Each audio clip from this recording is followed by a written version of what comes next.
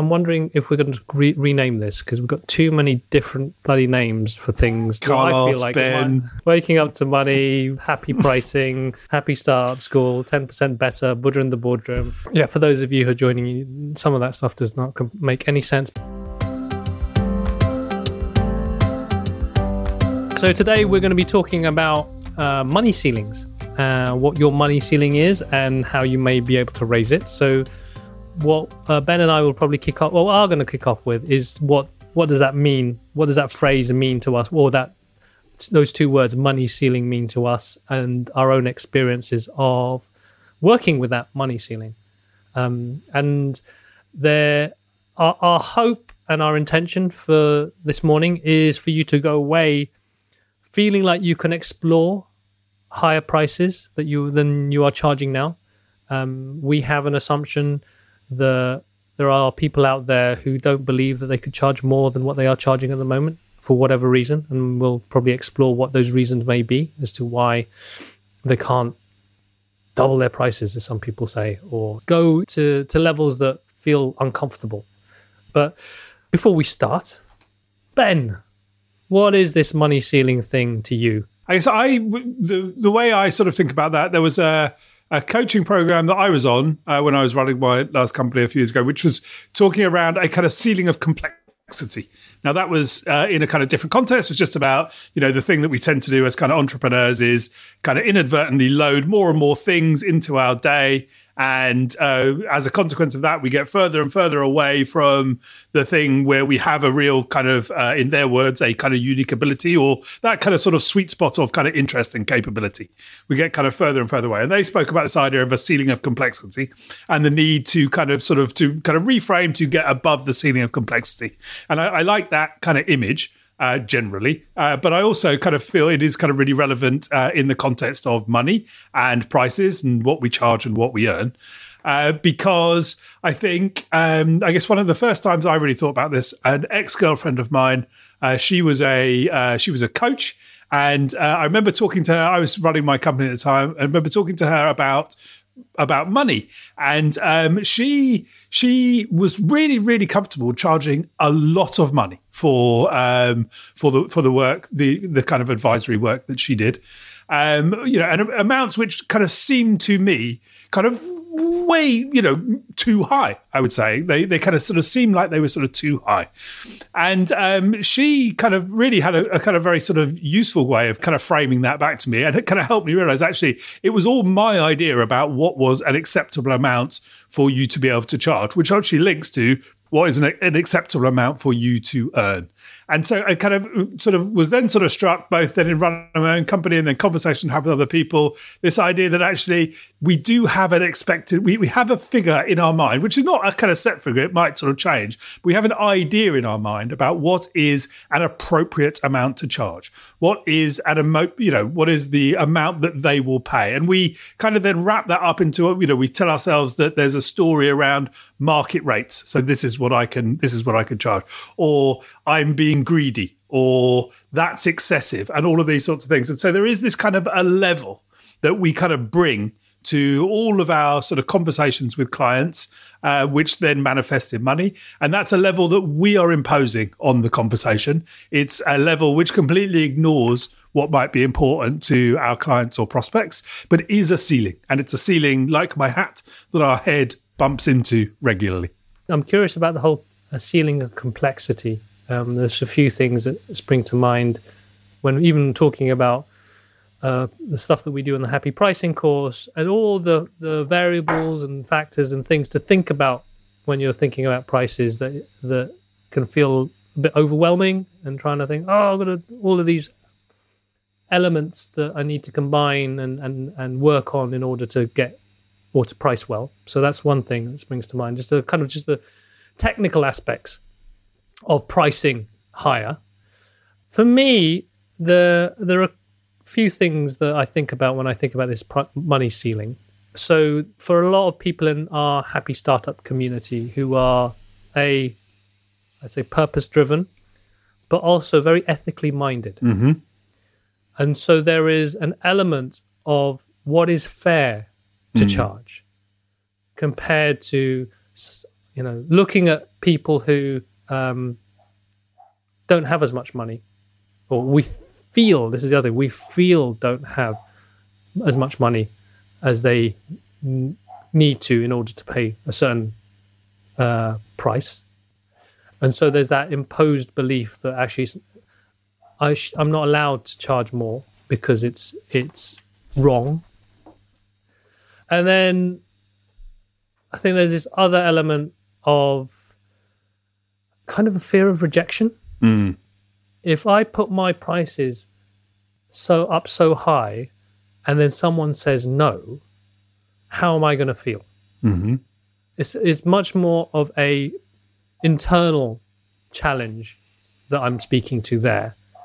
And personally, my father, he worked for himself.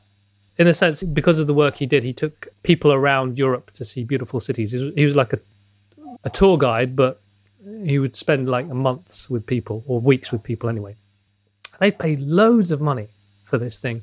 They could easily travel on their own, but they would pay, maybe £50 to go and see a museum.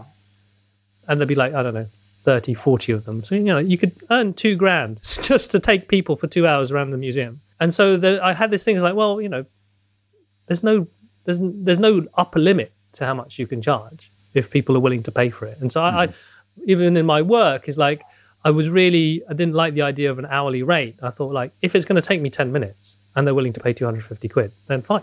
I don't have a problem with that. Though I know some people say, oh, that's terrible. How can you charge that much money for something that doesn't really take that much time? And so for me, it was very much a case of like the fear of rejection more than anything else. Like, I want to charge $1,000 for something, but if they say no, what does that say about me? So that's for me, and I think with that freedom, wanting that freedom or that permission to say, actually, if I want to charge £5,000 for a coaching program, that's perfectly fine. Forgetting everything else, just like saying that number, it shouldn't be immediately, oh, I can't charge that because that number has a particular meaning. More that, okay, what does it take to then sell something for $5,000? I think one of the things that people do when it comes to selling, particularly people who don't feel comfortable with selling, pricing and selling are, of course, sort of inextricably kind of wrapped up. They're all part of the same coin, we might say. The thing that people do is that they kind of, I think because there is some kind of nervousness around it, because there is some sort of fear around it, because there is some sort of kind of reluctance about it, we kind of accidentally assume quite absolute kind of mindsets around things. And so, there should never be a kind of sort of single approach. As much as possible, as we sort of talk about, things should be kind of iterative. Things should be conversational. And this is true for your kind of sort of selling generally. And it's also true for how you kind of think about pricing. So there wouldn't be a situation, or there need not be a situation, where you just kind of throw a kind of number over a fence, whatever the number is, whatever is kind of a lot for what you're doing. It's £100, is it £1,000, is it £100,000, is it £1 million, whatever. Only you can decide what the a lot is. But there should never be a situation where you just kind of throw it over as an absolute thing, and then expose yourself to the rejection that the absolute number was too much. Because there should be some dialogue, there should be some discussion, there should be some opportunity to find out what is sort of acceptable, maybe a kind of challenge, but what is acceptable to your client or your customer? What is the value to your client or customer? What is it that they kind of want to change? And in dialogue, you start to kind of find something out. There might be a point in the dialogue, or there will be a point in the dialogue, where you start to talk about money, where you start to talk numbers. And at that point, it's kind of useful to kind of offer things around the range, because what you're trying to do, you're trying to understand from the client or customer what is an acceptable level for them. And so it might be that through the dialogue, you are exploring different amounts. And then, in understanding what their response is and seeing what their response is and seeing what they say, you start to arrive at a place together with the client which is the sort of acceptable amount. So, because even if, like, let's say we kind of sort of because we're learning, because we're kind of experimenting with these approaches. There is a situation where maybe a little bit too kind of sort of nervously, we do kind of throw a figure over a fence, and there is, we're met with a wall, we're met with rejection, we're met with clearly I can't do that. Now, at that point, you do have a kind of choice. You could just sort of scurry away back to the cave and kind of hide away and kind of wallow in your kind of sort of the rejection and kind of worry that comes from having kind of the feeling that maybe you've offended somebody. Or you can go back and you can talk about it further. You can explore different ways of dividing up your work, potentially. You can talk about different ways that the client might pay. You can talk about different amounts that the client might pay. So that it's never a final thing. There is, in the kind of classic sort of sales sort of talk, kind of no just means that they don't know. And it's not the end. If it's not that point of rejection is not an end point. It's just an invitation to a next stage of conversation. And so I guess the thing I'd sort of say around rejection is to try and, as much as possible, approach it with a kind of sort of light touch. Approach it in an exploratory way. Approach it in a conversational way, so that you can arrive at a point which is acceptable for you and acceptable for the client. So it's not all about you, and it's not all about whether or not they're happy with an amount that you propose to them.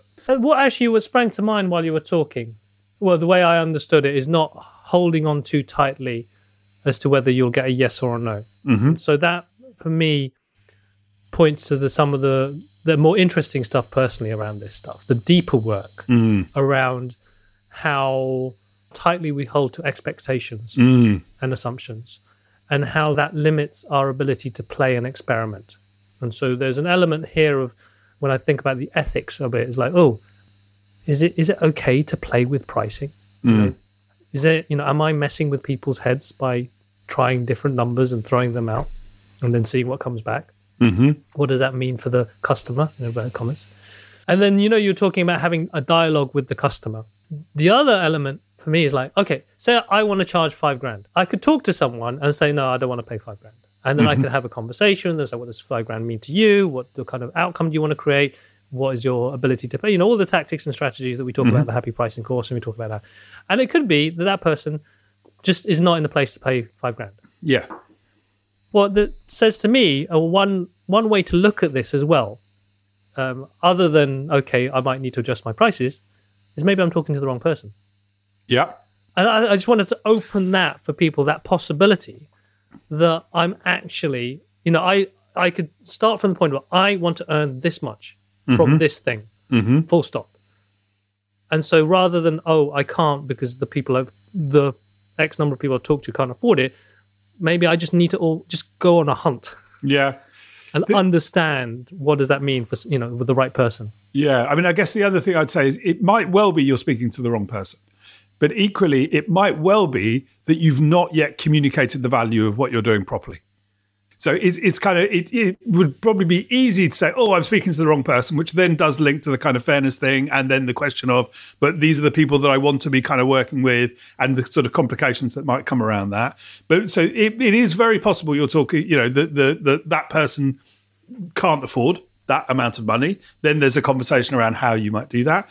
But equally, saying no because of money is one of the kind of last defenses that we have if it feels like someone's trying to sell something to us, which of course, for many people selling feels awkward, but for everybody actually being sold to feels tremendously awkward. Nobody likes that. We like to buy things. We don't like to be sold things. And actually, one of the kind of defenses that we have when we do feel like someone is trying to sell us something is to say no around money. And it's too much, whatever, is just one of, like I say, it's one of the kind of the strongest defenses we have to retain some control in that sort of thing, which is all people are really trying to do. And this relates to previous conversations we had around what will more money buy me. Mm-hmm. So I'm coming from the place of I have a clear idea of how much I would like to earn because of the things that I would like to be able to do with that money. So I've got a figure now. And then I use these approaches of conversation and really understanding, or trying to use this conversational approach to get at what the right value is for this customer.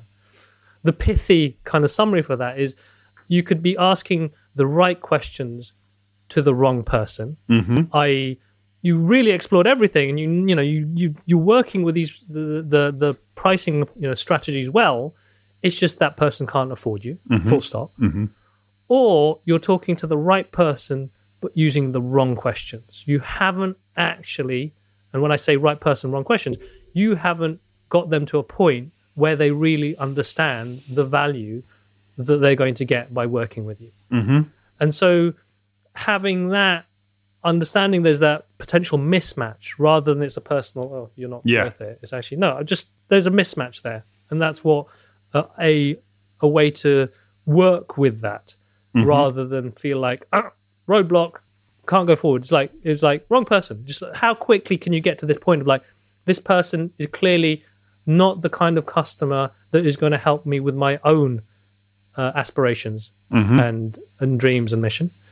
Or this is the perfect customer. It's just I'm not able, for whatever reason, I'm not able to reach them in the way I need to. And so I need to rethink my approach maybe. And questions like you point to can be a really useful way of just in a really rudimentary sense, making some qualifications around that. Because if you have a program which you would like to be selling for 5,000, say, but the person or company that you're speaking to only makes 5,000, then clearly they're not going to be able to do that. And you can qualify that relatively easily.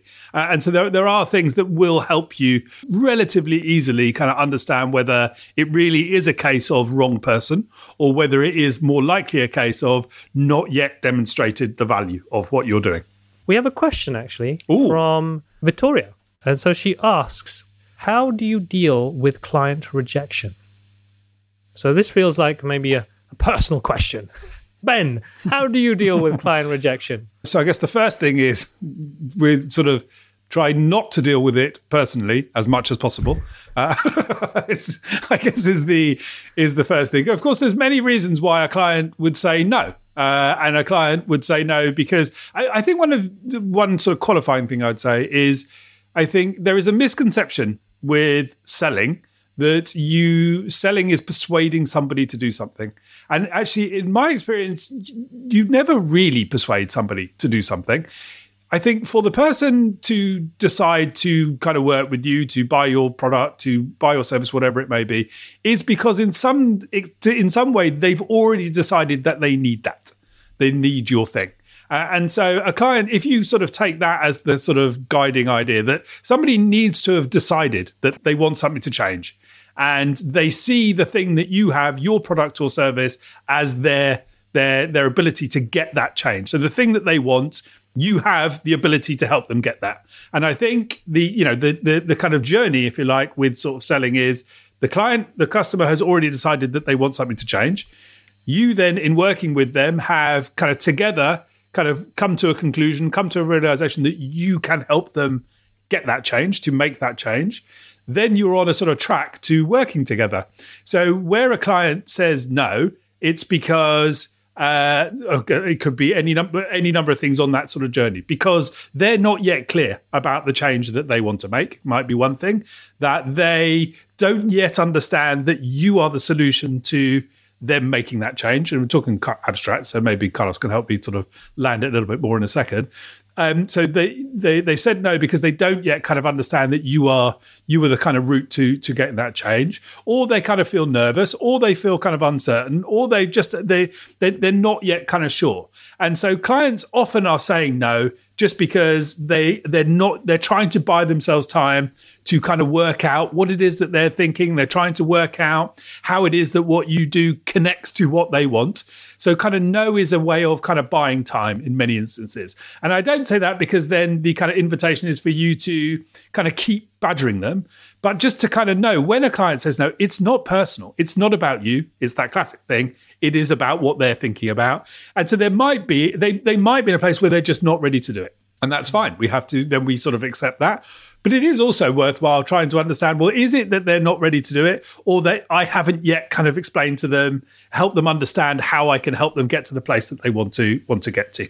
It's that thing, does no mean no, or does no mean that they don't know?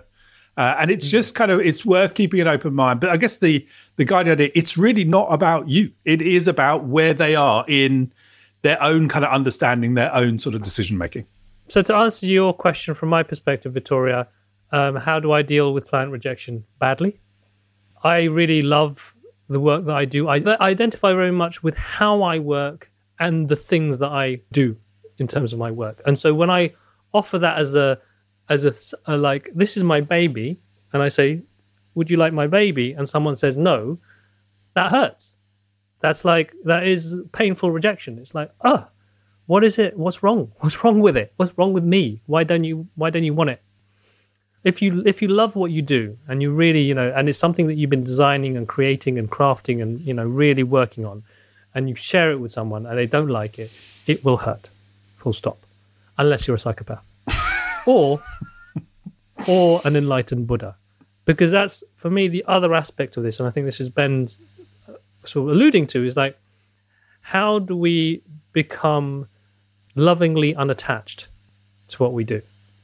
Not that, I don't care, I'm just going to throw this thing out there, and if they don't like it, they don't like it. If they like it, like it. No, because I don't think that's those are the kind of people that we work with. You're not like that. You actually care about your customers.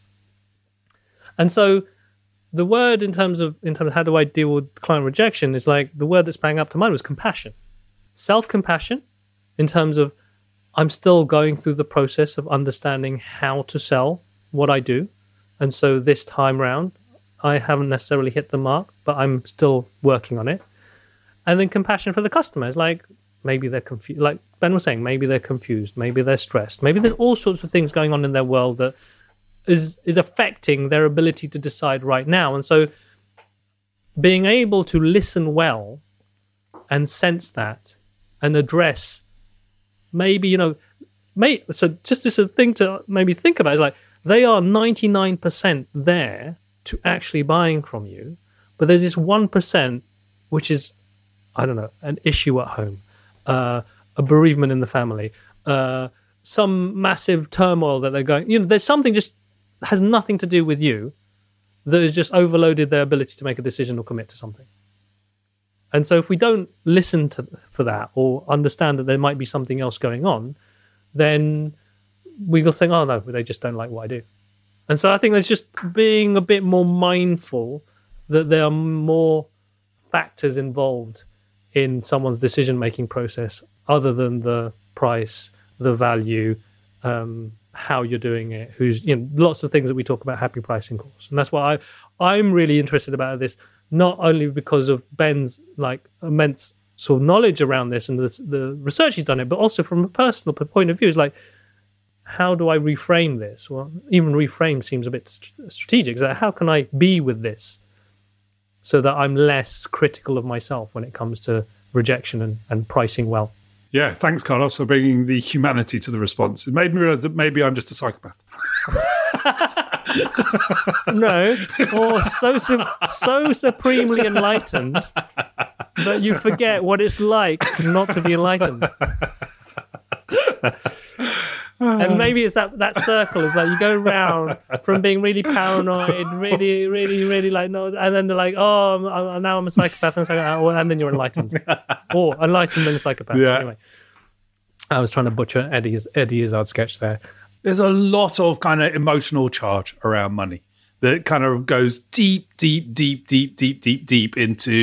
our kind of psyche, our history. So it can feel like a really complicated area. And so even actually the invitation to play with that, to experiment with that, may feel like a sort of stretch too far for people, because actually kind of inadvertently there are all of these kind of sort of stories around it. And so I guess the kind of final words would be kind of just acknowledge that a lot of those things will come up. There may be kind of dis-ease, discomfort around it. There may be some kind of resistance to it. But, kind of to kind of lean into that and just experiment, even if you experiment around the edges, even if you just play with the idea, actually, maybe what if this is not about me? What if this is about what's happening with the person on the other side of the table? What does that open up in terms of what that might mean for what I might charge, what I might earn, and the kind of the value of the work that I provide? So a lovely lady in our community called Anya Pierce, who she's a positive psychology expert. She introduced me to this formula of performance can either equal capacity plus information. So I think our skills and our knowledge can, add them together, and that will increase our performance. Or performance equals capacity minus interference. And I mentioned that in the case of this, the interference here are our preconceptions and our assumptions about what a higher price means to us and to our customers. And so kind of my invitation for anyone who is, you have something of value. You know that you sold it in the past. You know people get something from it. But you know you're working harder than you should for the amount of money you're getting paid. And there's something that's stopping you from actually breaking through that pricing ceiling and having more ease in your life and in your business to spend time doing other things, not just chasing your tail with cash flow. To consider what is the interference here? What is it that you could remove from these conversations? So what can you remove energetically and emotionally, potentially, from these conversations that you have with customers that will allow you to just use the skills you have and the knowledge you have about your work and what people want to then give yourself permission to play with these prices? And play in the sense of there are no rules. Not play in the sense of just unethically mess around with people.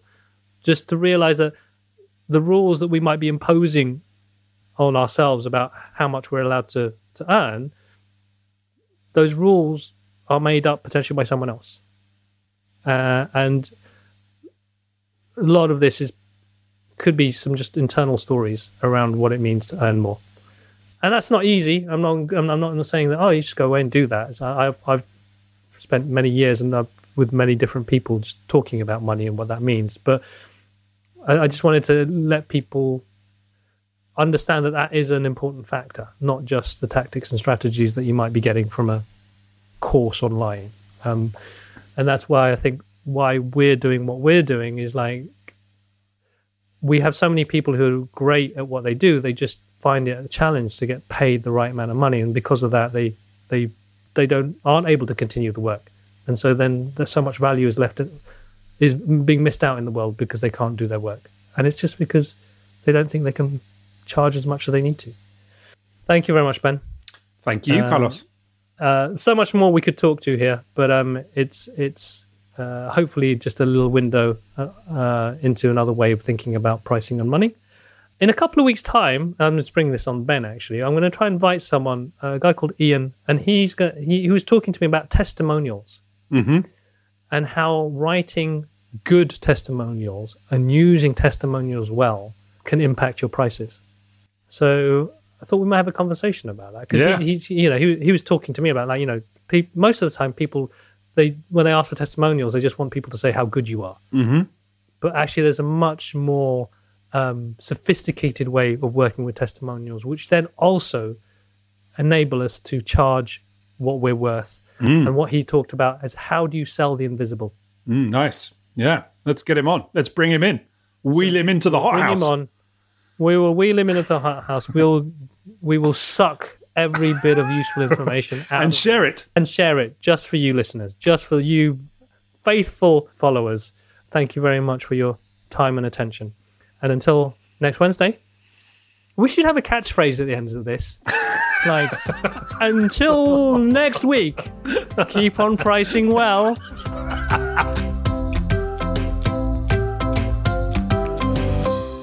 I don't think that would work. I don't think that's it. But maybe we do need one.